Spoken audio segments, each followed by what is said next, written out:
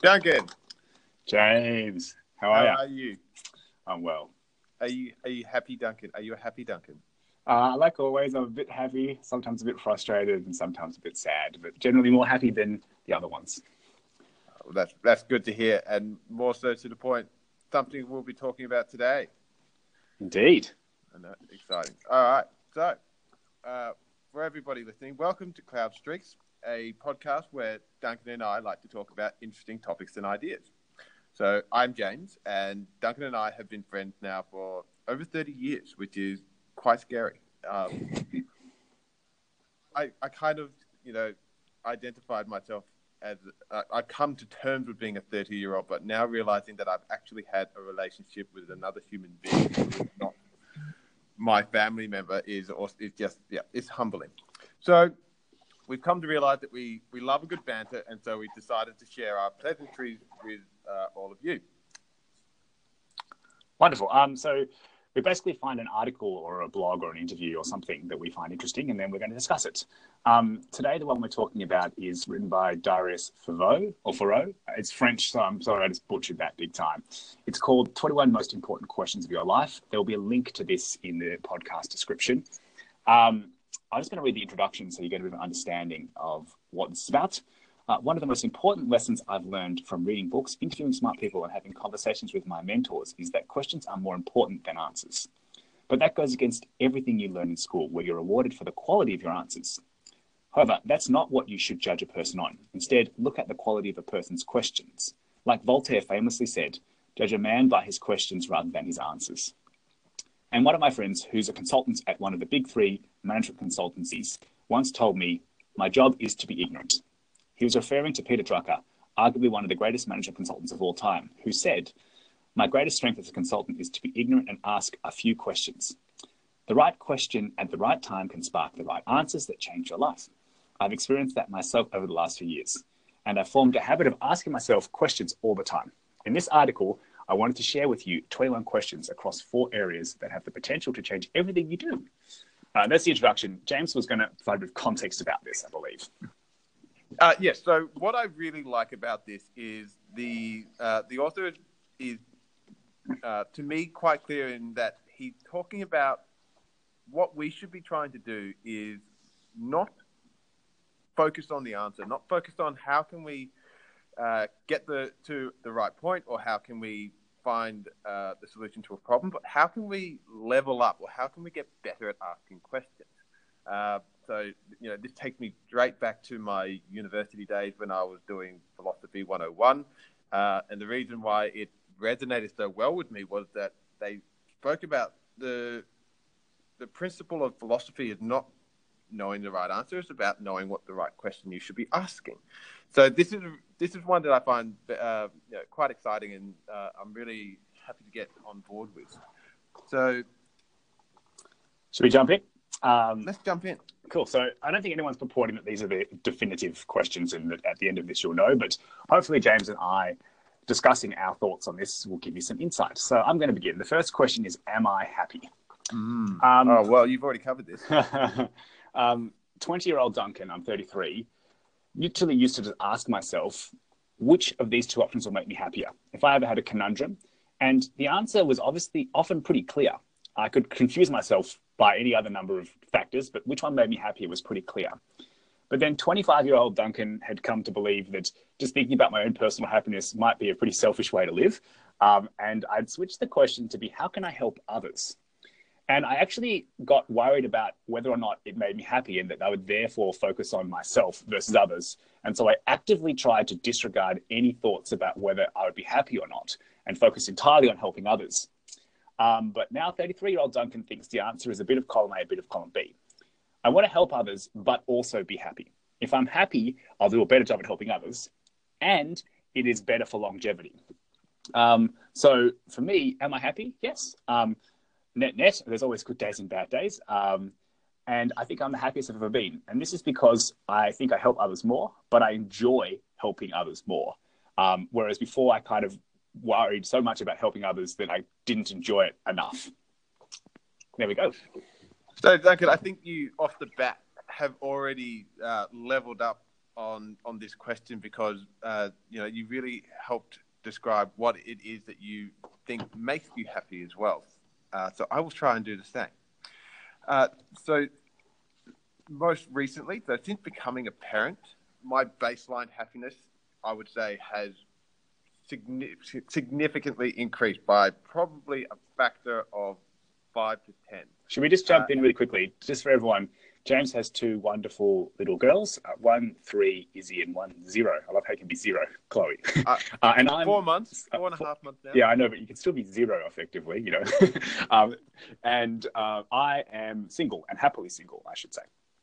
Yeah. Well, and Duncan also has a baby. His name is Adrolo, as he calls it. Yeah. That's his company, but it's not a physical human baby. Fodder for another entire podcast conversation, us comparing our respective children's and how happy they make us. Anyway, back to my happiness cadence or levels. So 20 years or 15 years ago, I would actually say my happiness was a lot more closely aligned with, hedonism or more hedonistic experiences or exploits. So I was just interested in having fun, going out activities. And I would think to myself that this was what it means to be happy by having fun and engaging experiences, but not actually being introspective into understanding how I actually felt. Fast forward to when I was 25, I was pretty much in the honeymoon phase of my then relationship with my now wife. So it was a period of euphoria for me, I would definitely say, but that was blissful happiness. Whereas now I have a much more deeper level of feeling happy, and that is based on the relationship I have with my family, namely my 2 little angels or little girls. But that's what, to me, having, identified myself as a parent, as someone who gets to raise or have the honor of raising these 2 children, makes me happier than anything else I've ever experienced. Okay, so just to wrap the question, are you happy now, James? I am very happy now, Duncan. Thank you. Okay. James talked about something interesting there, which is like what I could have referred to as high watermark happiness or relativism. So similar to James, 20-year-old Duncan's happiness came from hedonistic things like playing video games or, frankly, going out and getting drunk. I'm not saying that those things didn't make me happy, but now I have found many more activities that give a lot more satisfaction, a lot more meaning than those things. And I pretty much don't play video games at all anymore. And the appeal of going and getting drunk was strong for a 20-year-old Duncan, and now doesn't really factor that much. Not saying that they're not, still didn't have positive, but there's much I've found new things. And for James, I think part of that is his family. But for me, I've found that it's possible to have significant meaning in work, significant satisfaction and happiness that comes from this. And so I think that's what you're saying. Is that fair, James, that your ability or your understanding of happiness has changed and your high watermark has gone up significantly? Yes, I agree. You also left out offensive hairstyles there, Duncan. I think that was a big part of your life at 20. But one of the other observations I have is, and whether we define this as a distinguishing feature between you and I, but by having children, it takes me back to those years, or I'll just say childhood, and it's real. I'm trying to make sure I put this into legible terms, but it makes it gives me perspective on what made me happy back then as an adult. So when you're a child, you are exploring, you're learning. The world is an exciting place, but you don't have purpose because you can't have that yet when you don't know enough about yourself. But being able to see that as an adult is an entirely new perspective. So it's like you get both. You get to have this exciting sense of wonder, while at the same time you have enough awareness to be able to reflect on that. So that, to me, is how I feel like I've transcended or achieved the new level of happiness. That's a really, really good articulation. I like that, James. I would say, I know perhaps some people will be annoyed at me comparing having children to having a business. So I'm sorry. But I honestly feel that same sense of wonder here. For me, school was not interesting. While I was learning maths, English, chemistry, I didn't really find interesting at all. And university was the same. And so I had no wonder through what I was doing from the application. Yes, having time with friends and other things was good, but I now am able to find wonder through work. And this was something that I just had no concept of at all. And this is one of the reasons why my high watermark is significantly different for now 33-year-old Duncan than it was 20-year-old Duncan. And so I think that it's possible to get, meaning and happiness in lots of different places. One thing before we sort of jump on, I thought I'd just ask James, they talk about people being happy, sad, but sometimes the people who are the happiest are also the saddest. And I just wanted to get your thoughts on that. Okay. So that is something I think is very much ties into the depths of how someone can be sustainably happy over their lifetime. So to try and address it through a more popular lens, so there's the positive movement, and the positive movement kind of just stipulates people just focus on being positive all the time. And then now people are now coming out and saying that's actually not healthy. You should also, it's okay to be sad. And so, Duncan, I'm going to try and answer your question now. I think being sad is part of being happy. I think you need to have both emotions in their healthiest form in order to be able to appreciate them. If you're never sad, then one could argue you're never truly happy because you haven't experienced the counter measure of what happiness is.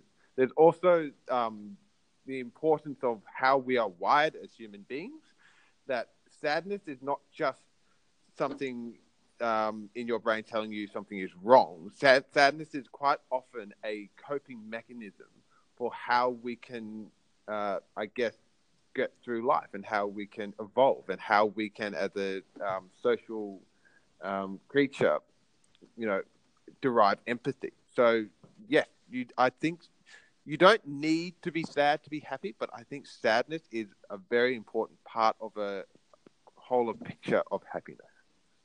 Okay. I'll just sort of add one sort of thing here, or question. James, what is the opposite of love, in your opinion? So I'm going to have to cheat here because we've talked about this at length before. So when you ask this question, the default answer is hate. Yeah. Okay. So I think people say that, but for me, it's indifference. So love is a strong emotional feeling. Indifference is no emotional feeling. Hate is a strong emotional feeling. Just to sort of play on what part of James was saying, to me, sadness, I think you're told, don't feel bad emotions, only feel good emotions. Sadness helps you know what happiness is.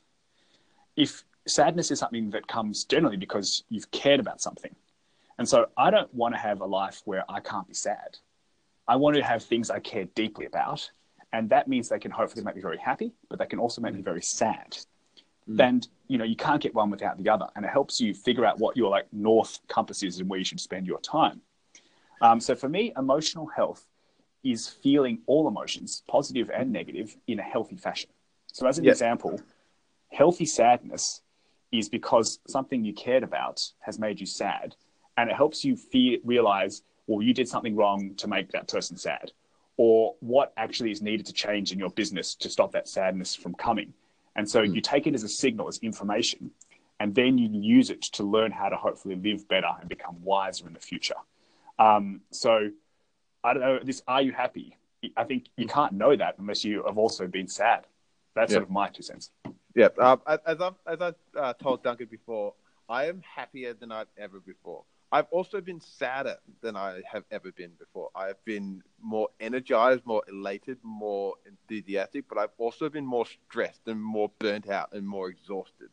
So you can feel these extremes almost in parallel. So, you might look back in your life at times when you were the happiest, and you might, on deeper inspection, see that they were also times that you were your saddest.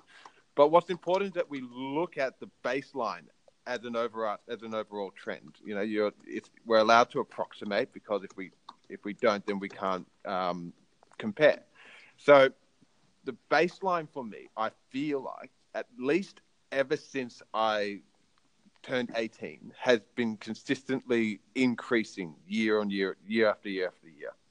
When you say baseline, you mean average. Because then there's a volatility around that average. Well, then average. No, sorry, not average. Yeah. Baseline is your resting state. Oh, but that's what I would call average, like your average level of happiness, but then you have volatility around that. No, yes and no. I would say that you can have days where you are just on cloud nine, not because you won the lottery or anything like that, but because of your mental state in that particular moment.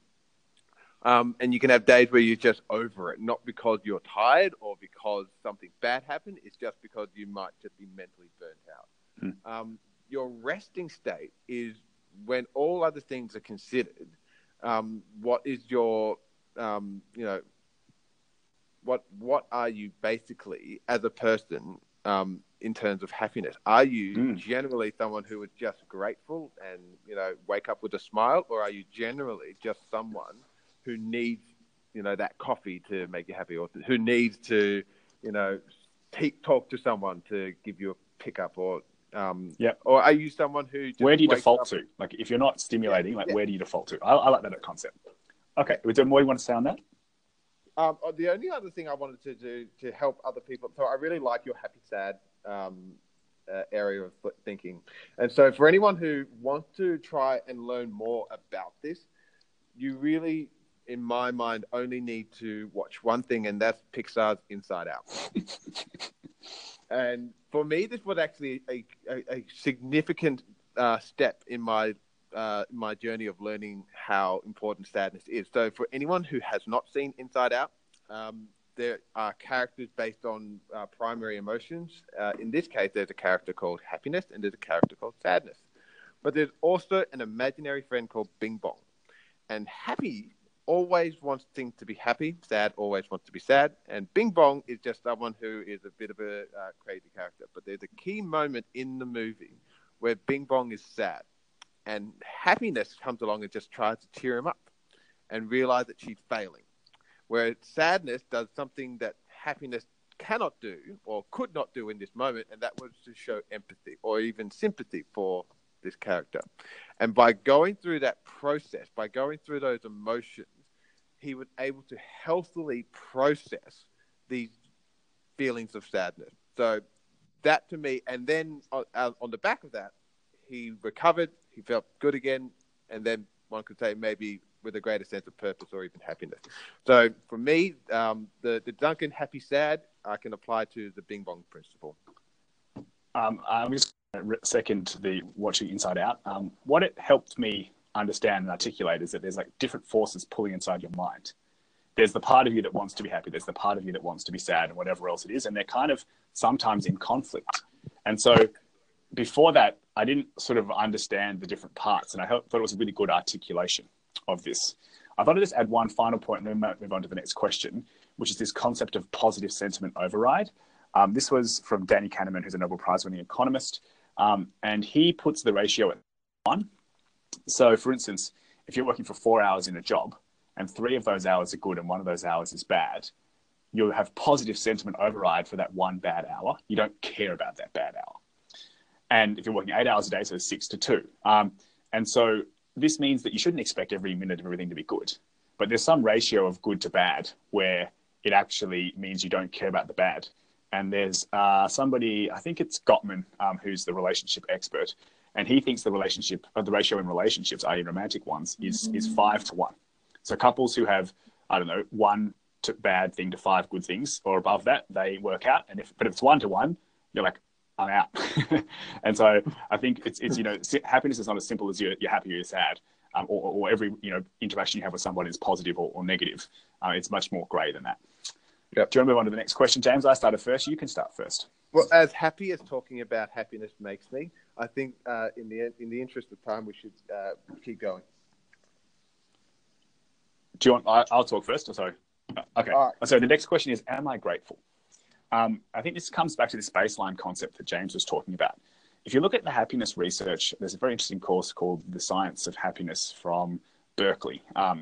And they go into lots of stats on this. And they say that you can fundamentally move your baseline happiness. And one of the ways to do this is gratitude practice. gratitude practices, or there's many versions of it, I'm sure, but the one that I've seen the most is writing down each day 3 different things that you're grateful for. And when I started doing this, I was like really bad at articulating things I was grateful for. But then I've gotten much, much, much better.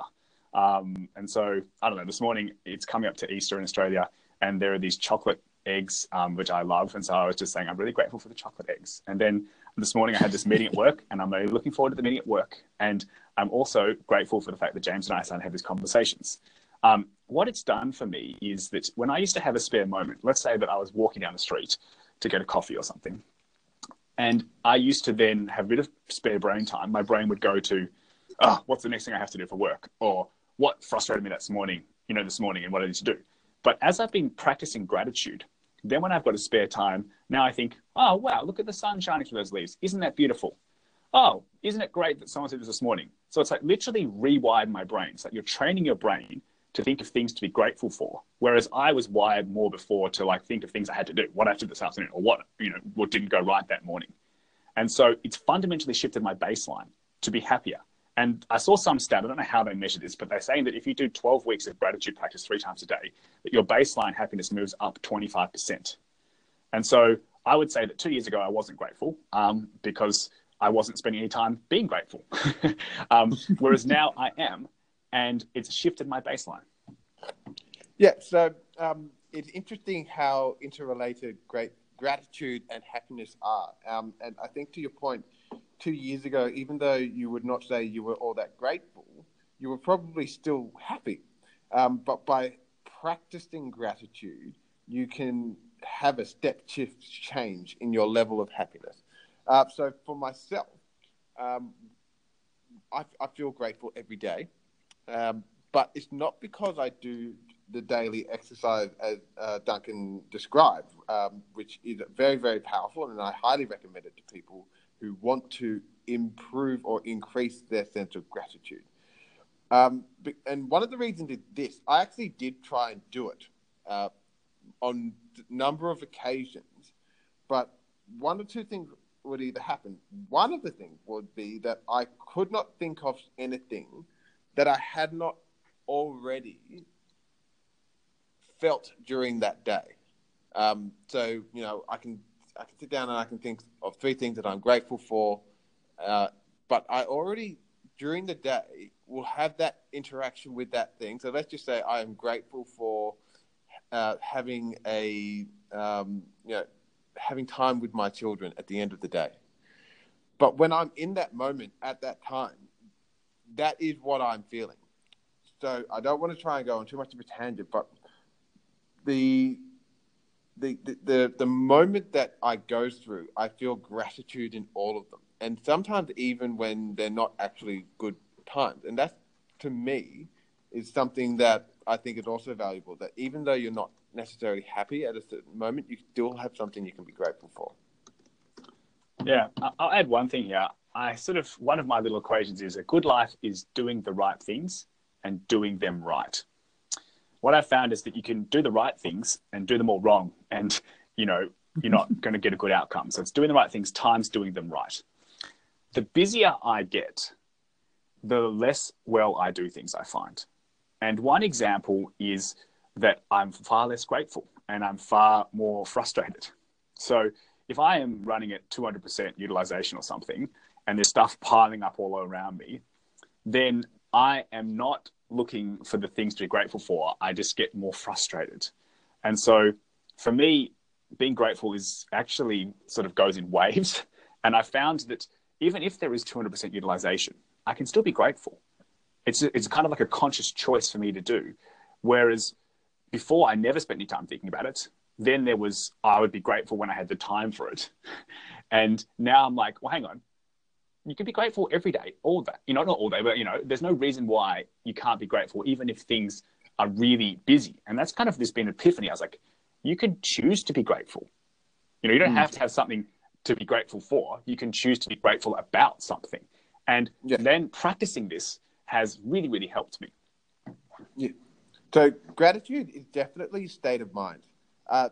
You can be happy as a base level instinct or as a feeling. You can't feel gratitude. You either are grateful or you're not. And I think that's quite a powerful notion, that simply by taking stock on where you are, the fact that you are here, you are statistically an impossibility just by being alive here on Earth today, and coming to simple realization, no matter how much of a bad day you had, no matter how much you think you have lost, or how much you think you are struggling, simple things as having running water and a roof over your head and food on your table mean that you are better off than 99% of the entire population of this planet. So we really do always have something to be grateful for. It's just whether you allow yourself to get caught up in whatever is happening to you right now and the supposed injustice of that, or if you can always maintain perspective. That's the word I was looking for, perspective. I think gratitude comes with giving perspective to your circumstances. So if you don't have perspective, you can't really be grateful, because you don't know why you have that good fortune to be grateful. Does that make sense? Yeah, cool. I'll just sort of reiterate. I might push back slightly on what James said there. I think you're saying the same thing, but at the beginning it was a bit more didactic. I think gratitude can come from external things, but it can also come internally. I used to think that, I don't know, if you got a raise, you might be grateful or whatever. But I also realize now that I can give gratitude to myself, and that I can give it to myself on every day, or I could choose not to give it to myself. And I didn't realize that I could. I kind of used to think, well, I have to have something good happen to be grateful, rather than just saying, well, I'm going to choose to be grateful today. So this whole baseline idea that James talked about before, I think it is a core part of helping adjust your baseline. It's just, you can rewire your automatic thought processes. Am I going to get frustrated here? Am I going to look at this in a negative light? Or am I going to say, look, yeah, this wasn't good, but I'm frustrated because I care about this. Isn't it great that I care? And so just trying to sort of see that you can make the decisions around this, that you can, affect how you feel. It's not just like external circumstances dictate internal mind space. The external circumstances happen. Then you can choose how to respond to them, not just react to them. And so that's just been this huge breakthrough for me in recent times. Yeah. All right. Thanks for that, Duncan. Let's move on to the next question. You want to start this one? All right. So question number 3 is, do I like my job? And I think this is an important question that one should ask themselves, because primarily from your adult life onwards, your job is where you will be spending most of your time, if not asleep. So it's a very, very important question in the terms of, like, am I making good use of my time, or the majority of my time while I'm awake? So for me, yes, I do like my job. I like it James, very much. Should we say, are you comfortable saying what your job is, to give some context? Yes, no, I'm more than happy to. Yeah. So I work for a company called The Iconic, which is an online fashion retailer. My role, which doesn't really do much to describe what I actually do, but my role is called Head of Data Product. So for anyone that would like any further clarity on that, think of a product owner or product manager who builds data and analytics instead of software. So if you do need further clarification than that, then you can email us on our link on the website. info@cloudstreak.com. Yeah. Thank you, Duncan. One of my major tenets is that time is very limited. We are only here. Duncan may disagree with you. We can talk about in another episode whether or not we can live forever. But let's go with the prevailing wisdom that everybody has a very limited time on this earth. And Duncan will agree with this point, time is your most precious resource, because you don't get it back. So you're going to be spending a large chunk of your time at your job. And if you don't like what you do, or your job in general, then you are only doing a disservice to yourself. We live in a very, very, very fortunate time where we have the power and and I believe responsibility to choose our path, so that we are at least enjoying the time that we are doing on this planet. I should clarify, I really, really like my job, but I do not love it. And I think that will go into one of the questions further down when we start to talk about purpose and are we purposeful. So, I can jump in here if you want, James. yeah, because... All right. I think James's point, which he's sort of making there, is that you spend the majority of your waking hours, if you work full-time, working. Therefore, it's important to like what you do. Okay, if that's the case, what are some ways to liking what you do? I used to think that you either had a passion and you could work in that passion and that you were really lucky. And that most people didn't have that many passions. And if they did, they couldn't necessarily make a living out of it. Like they might be passionate about music, but they're not going to be a rock star or whatever else it is. So that would be your vocation. And so I've since learnt that there's another path to this. So I think that you can help make the world better. And you can work on doing this. So there's many ways to do that. Like you could look at education, you can look at, improving the environment, you can look at healthcare, you can look at many, many different things. Just helping one other person, in, reading to them or something. And so you should have a job with meaning. And one of the key ways for meaning is that you're helping others. And then I think when this happens, it leads you to become passionate. So if you're having meaning, then you sort of learn more about it and you become more interested. I'm a big believer that the more you know about something, the more interesting it is. So you may not start off necessarily. So I am co-founder of an education startup called Enrolo, and we build digital education resources for secondary schools. We've got about 75 employees now. And at the beginning, I went to school, but I didn't know that much about school. And if you had had me reading lots of education research, I would have had to force myself to do it. Whereas now, I love reading education research. It is some life-affirming thing. And anyone having a light conversation, I'm like, show me the data, give me the research piece. So beautiful. And this has been a passion that's kind of grown.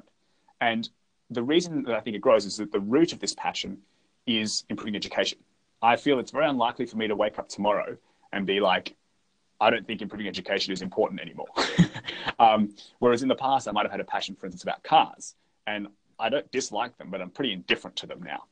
So do I like my job? Yes. Is it important to like your job? Yes. What's a way to do that? To work on helping making the world better. Then it's not so important to know what you're doing, just to be helping with that. So my goal is that each year, the quantum of the improvement that I deliver goes up. Pause there. Yeah. So, one of the things you said about you enjoy things the more you know about them. I'll try and give one, counter point to that. I was listening to one of my favorite podcasts this morning, Reid Hoffman, Masters of Scale, and he was talking to a fellow who basically went from a media mogul to an internet mogul. But to not digress, his point is Barry Diller, great episode. He thrives and he finds the greatest enjoyment in being in the areas where he is most ignorant. And I guess you could say that's kind of the job description of any entrepreneur going into a new space that they haven't fully that hasn't been fully realized yet. So for this person, they thrived on that uncertainty of having a new area of opportunity or having a problem that nobody knows an answer to, and then figuring that out. So I think, to be fair, the act of learning or being an infinite learner, as Reid Hoffman has coined the term, can be something that makes you love what you do, irrespective of what it is that you are doing. Yeah, I agree. There's many ways to have a good job, not one. I was just trying to put forward that I think that finding, for instance, a way to help the world is part of it. But I'll give you an example. There's this wonderful Netflix documentary called Abstract. And in it, one of the episodes is on one of the shoe designers for Nike. I've forgotten his name, so I'm sorry about that. And I don't think we'll put them in the show notes. Yeah, I don't think he wants to be the CEO of Nike. He doesn't want to manage lots of people. He just wants to work on his craft of designing shoes better and better and better. And he seems really, in love with it. And so that's awesome. I think you don't necessarily need to want to be the CEO. You don't necessarily need to want to manage people. There's many, many different things and different ways to do this. And so I think part of what James was saying is you can find this. For me, I used to think, the work matters. And I'm just sort of putting out from my point, what I'm actually doing from like, oh, I would like to be designing shoes or I'd like to be managing people is far less relevant than do I think I'm making a big impact on helping people. So that's kind of what my core motivator is. But there are many other motivators that other people have. For instance, there's some really great food around here that I love. And there are what I would consider artisans that make, for instance, the sandwich I'm about to eat after this talk. And I love that they, every day, put love into their sandwiches. And then I get to kind of eat that love in some respects. And is that saying that, I don't know, my job is better or worse than theirs? No, it takes all types. A place for everything and everything in its place. So maybe we can go back to something you just said, Duncan, which was you don't have to necessarily love what you are doing, but if what you're doing is helping others, then you can love your job. Is that? I used to think that one way to liking your job was to like, oh, I want to be, I don't know, managing people, or I want to be a data analyst, or I want to, be a whatever else it is. And now I'm less worried. I actually don't worry that much about what it is I'm doing in the job. It's more about, am I improving or helping people? And is this what I'm doing the best way for me to do that? Yeah. So I think that would be indicative of a good leader to be thinking more so about are they heading in the right direction rather than are they filling up too much time of their day in meetings and other kind of menial tasks, or so to speak. But not everybody's in a position where they can be thinking about how their work impacts either the wider organization or people in general, or communities or society in general, in relation to liking their job. So I just want to make sure I'm clear here that it's important that no matter what job you do, you see what impact that makes to the very least the organization you work for. If you're in a job and you can't see your role making impact, then either you're just happy not doing anything meaningful, or then you need to try and find what that purpose is, because that will help you enjoy your role a lot more if you can see the consequences of your action. I just jump in. I just wanted to one counterpoint there. We're talking from a very privileged perspective where we get to sort of think about some of these things. Other people may, not, and some people do need to earn money to support their family, and the actual, or others, or just themselves, the joy may come from the fact that they can provide to others and that they feel that they can do this. So there's many, many ways to have a good job. I think ideally you would like it, but you can like it for different reasons. Like as we were talking about from the previous one, you can be grateful, sometimes by choice, and that can be ungrateful by choice. And so in an ideal world, I think you would find a way that your job has meaning and makes a difference, but it could be that meaning and difference comes from your ability to provide, for instance, to other people. And there's lots of different good reasons that you hopefully could be motivated. Yeah. So that's actually a very good point, Duncan. And that is that, sometimes either by way of not having the opportunity, or for example, my case, you could be at a particular stage in your life where the answer to this question is not as important as it would be at other times. So to give you my personal context, liking my job was very important to me 10 years ago, between 10 years ago and I'll say 3 years ago, because that was my focus and I wanted to make sure that I was enjoying what I was doing from a career perspective. However, since becoming a parent, although liking my job is still important, it's no longer the most important thing, or should I say as important, to be fair. There's still more things important than liking my job, even 10 years ago. So you will be at different stages throughout your life where sometimes it might not be that important to you to have to like my job, so long as it's providing a larger purpose, or for example of the single parent who has to work so that they can provide for their children. If they're doing something that will give them that ability to provide and to give their children opportunity, then that might give them a lot more happiness than going off and finding a vocation at the expense of giving children fresh food and a good education. Cool. I just thought I'd talk about the downsides of liking your job. So we talked before, like, what is the opposite of love? It's indifference. it's not, I think hate and love are kind of cousins. And so if you really like your job, then the caring for it can also make you really unhappy. Whereas if you do not care about your job, then I think it's hard for your job to make you unhappy. You mightn't find meaning for it, so you might feel a bit empty, but it's sort of different. And I know that, like, I care deeply about Ed Rollo, and therefore its ability to make me, sad or to hurt me is huge. However, I sort of said this earlier, I don't want to live a life of where I don't have an ability to be sad. Taken to, its extreme, you become a monk and live in a monastery and you meditate all day. And, you mightn't have stresses, but I want to be able to care about things deeply. I don't want them to hurt me deeply. And I think learning about how to do life well is figuring out how to care and not cry, is how to care and have, avoid the pitfalls or the potholes in the road. But I do think that, for instance, for me anyway, the more I like a job, the more it is possibly able to frustrate me, but I wouldn't have it anyway. It's like saying, I'd rather have loved and lost than never have loved at all in some respect. Yep. So I think Ray Dalio said it best. By the way, Ray Dalio just happens to be my favorite quotable person at the moment. The key to life is to struggle well.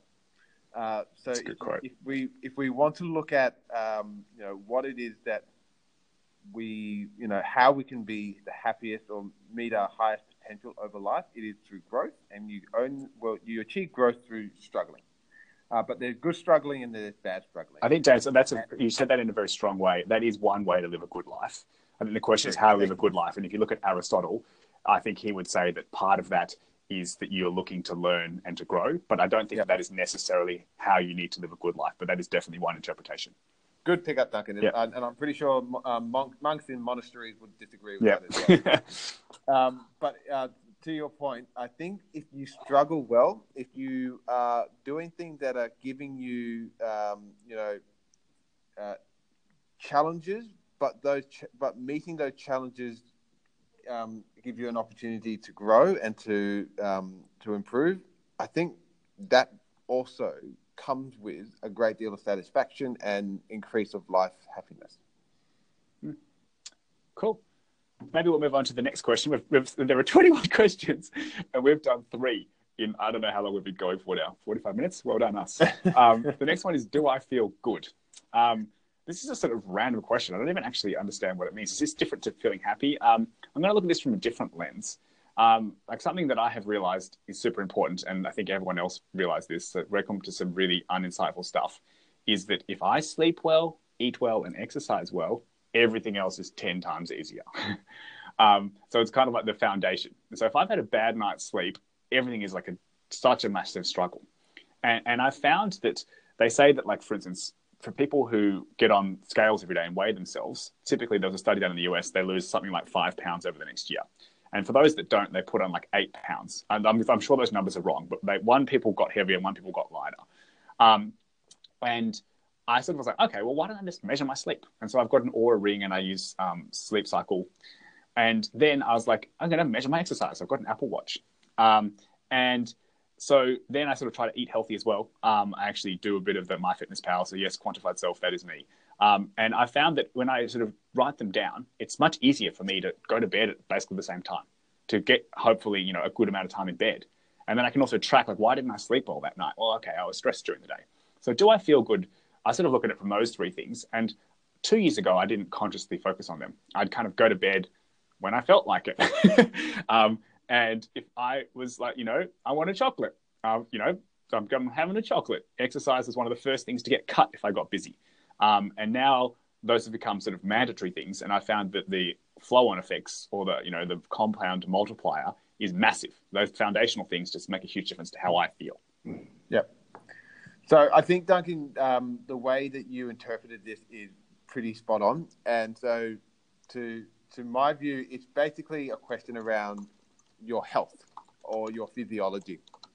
So do I feel good could also be, do I have a good level of energy? Am I, am I vibrant? Am I lively? Do I feel fresh? Or am I tired, lethargic, bloated, cranky, terse? So I do agree that do I feel good important because it's basically it's your body. Am I happy is your mind. And so, as the popular saying goes, healthy body, healthy mind. And so this is really just about, am I doing the right thing to look after my body?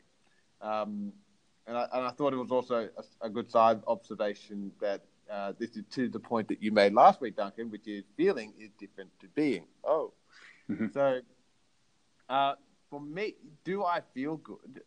Yes. And I think it's because of making sure that I have a good balance over as many different aspects of my physiology as I can. So just as a precursor, being a young parent, and what I mean by young parent, I mean being parent to very young children, you have a lot less control over your time, especially when it's the late hours of the evening. They don't seem to prescribe to the same doctrines of you go to bed and you stay asleep until the sun comes up. Sometimes they have different ideas. But there's a lot that I am in control with, most obvious being what I eat. And so the example I really like to give here is that I no longer eat dairy. And it's not because, there are multiple reasons, but the main reason people think that one stops eating dairy is either because of a moral stance on, being a vegan, or the other one is to simply try and lose weight because they think dairy makes you fat. I took it from a completely different perspective, and that is I came to... By the way, when you turn 30 or when you're 30, James, your body is no longer invincible. It does actually respond to the crap that you put in it. Like when you're 20, you can consume anything and it doesn't matter. And I have a coffee every single day with milk in it. And I started realizing that made me feel bad. And as soon as I cut out milk and all of the other dairy products that I've been eating in my life, I have felt much, much better. And I think, Duncan, you've done something similar. Sure. I'm not going to sort of dive down there. I'll talk this concept of your tank, which James and I have been talking a bit about recently. Ooh, yeah. So where are you with your tank? Are you your tank full, tank empty? And what activities add fuel to your tank and what activities take fuel from your tank? I think you should try to understand where you are in your tank. I'm a very different person when my tank is empty to when my tank is full. If my tank is empty and something fuel taking out happens, it's different people. Some people become emotional. I become very short and terse. If the same thing happens when my tank is full, I'm a supportive, happy person. And so feeling good to me is partially recognizing where you are with your tank. And so, for instance, if your tank empty, and this happens from time to time, then you should treat yourself differently. You might have standards that you hold yourself to, but those standards need to change if your tank is empty, because otherwise you might burn out or break. And so learning to actually figure out where your tank is and then respond to that is great. And learning what activities add fuel to your tank is really important. So an example for me is I used to try to work as much as humanly possible. And now I have what I call Duncan Day, which is Saturday, which is doing nothing. It's relaxation. I did not used to think there was a purpose to relaxation. I thought it was a waste of time where I could be working. But now I believe that relaxing helps you work better. You get more done by doing less hours. And it's a massive tank filler. Work can be tank filling for me. But if I work 100% of the time, it isn't necessarily. And so do I feel good is partially where I am on my tank and managing my tank. Yeah. I think that's a very, very relevant point to this question. And it's very true what you say, because you can be doing all the right things, but if you're not stopping to take care of yourself or to fill your love tank, then it won't matter how well you eat or how much you sleep. Your mindset will take a significant blow to that. Perspective, and I think this is relevant to a lot of people, is that in this day and age, you're very time poor, and you can't find the time to stop and look after yourself, or to stop and just have downtime, or stop and have me time. I think that there is always an ability for you to prioritize things over others. So if you think that you don't have time to look after yourself or to do something for yourself to fill your love tank, try and look at it from a different perspective and think about, what am I prioritizing right now? So if you have, you have children that you have to care for, or in Duncan's case, a child that he needs to work on during work hours and after work hours, then you can figure out where it is that you can make the difference between what is better for my children and my partner and my job is that I look after myself. And that suddenly switches your perspective on what you should be prioritizing. Cool. One other thing I'll sort of say is that be wary of other people's tanks is really important. So if someone you know's tank is empty, try to help fill it up for them. And actually filling other people's tanks up can fill your own tank up. After a point, if you're a crutch for somebody indefinitely, then you might be just draining. So I feel that there's sort of like some percentage of where helping them helps you, and then it gets to a point where it becomes negative, and then people have got to think about, where this sits. Yeah. Maybe we move on to the next question, which is, do I spend enough time on my education? I'm going to just call this learning, not like, I don't know, getting a degree or something. In fact, I only really think that I started learning once I finished formal education. I got pieces of paper, but I don't think that they were necessarily really useful for me. So I think of there sort of being three types of time: work, personal growth, relaxing. I'm sure there's more, but that's just one way to break things down. And there's people like Michael Simmons from The Mission that call this compounding time. I've found that if you take time for personal growth, it feels like you're taking away from, like, I don't know, work or from relaxing. And you don't get a tangible win at the end of it that week. Whereas if you spent the time on work, you did. Anyway, it pays back. It might take 6 months, it might take 6 years, but it pays back immeasurably.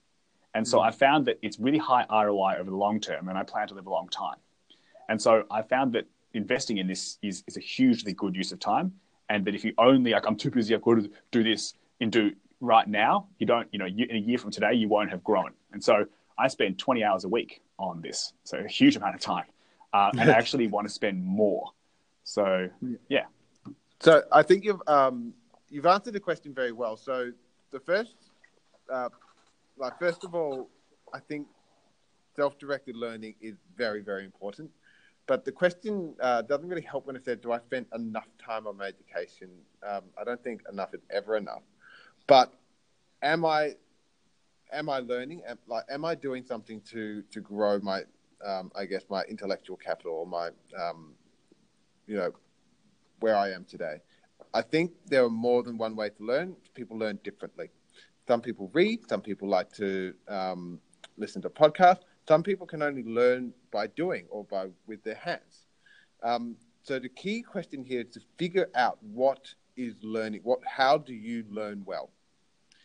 Because it shouldn't just be setting aside 10 hours a week for me to dedicate to learning. I think the first step should be figuring out how it is that you learn. And I think it goes back to the point you made earlier, Duncan, about school and how, you didn't particularly enjoy it. I don't think any of us particularly enjoyed. I'm sure there are people, but for a lot of us, yeah, it wasn't so great. And I think that's disheartening for a lot of people, because then they associate school education with learning, which is bad. But if you can flip it on its head and think about, well, what have I learned that I enjoyed the process of doing that exercise? You can then start to actually love to learn. And I think that's something a lot of people lose by going through the standard education system. That's a really good point. Learning with a purpose, i.e. you can take that learning and then help others as an example, is truly invigorating to me. Learning without a purpose, which is unfortunately how I described, for instance, most of my university degree, was really unmotivating. And so learning done well... You did get to build a go-kart. Is really good. We've been going for, I think, a bit of an hour, so maybe we'll recap this. I think sort of part of the beginning is like asking yourself questions, or just going through these 21 questions from Darius Farrow, I think will hopefully help you learn things about yourself. I personally write sort of a yearly plan and a yearly recap, And in that, I've got like goals and other things, but I also have some questions that I ask myself each year, and I kind of continually add to the list. And it's really fun to go back and look at these things. I think he says he asks himself that the writer of this blog every month. So perhaps that's, one thing you should do. But for me, yeah, asking yourself questions is a great way to actually learn more about yourself rather than just doing, asking yourself questions. And so, yeah, I would suggest having a look at this article and some other things, and hopefully doing it on a regular basis. Yeah. So just for me to summarize, I really liked the approach this author took in terms of, focus on the question first. And what I mean by that is not look at the question being asked and go, I'm thinking about the question. It's about asking the right questions, because the questions you ask frame the way you view the world. And it couldn't be better, given a better example than, am I grateful? Like, do I practice gratitude? Just by thinking about that question gives you a whole new perspective on what it is that you can be doing to increase your levels of happiness, your levels of service to others, and then, ultimate things like purpose. I think it helps to have these questions, in your mind, but also to revisit them time over time again, because when you start asking questions, you start asking other questions, and that adds to your level of awareness. So I think this has been a really fun exercise. I had no idea it would take this long to just go through 5 questions. We might need to extend this out to another one or possibly several episodes, depending on what kind of feedback we get. But this has been really fun, and it's been a good learning exercise, not just about the other person, being in this case you, Duncan, but about myself. Yeah. So really enjoyed it. Same here. Thanks for the chat. Speak to you soon, James. All right. Speak to you next week. Bye.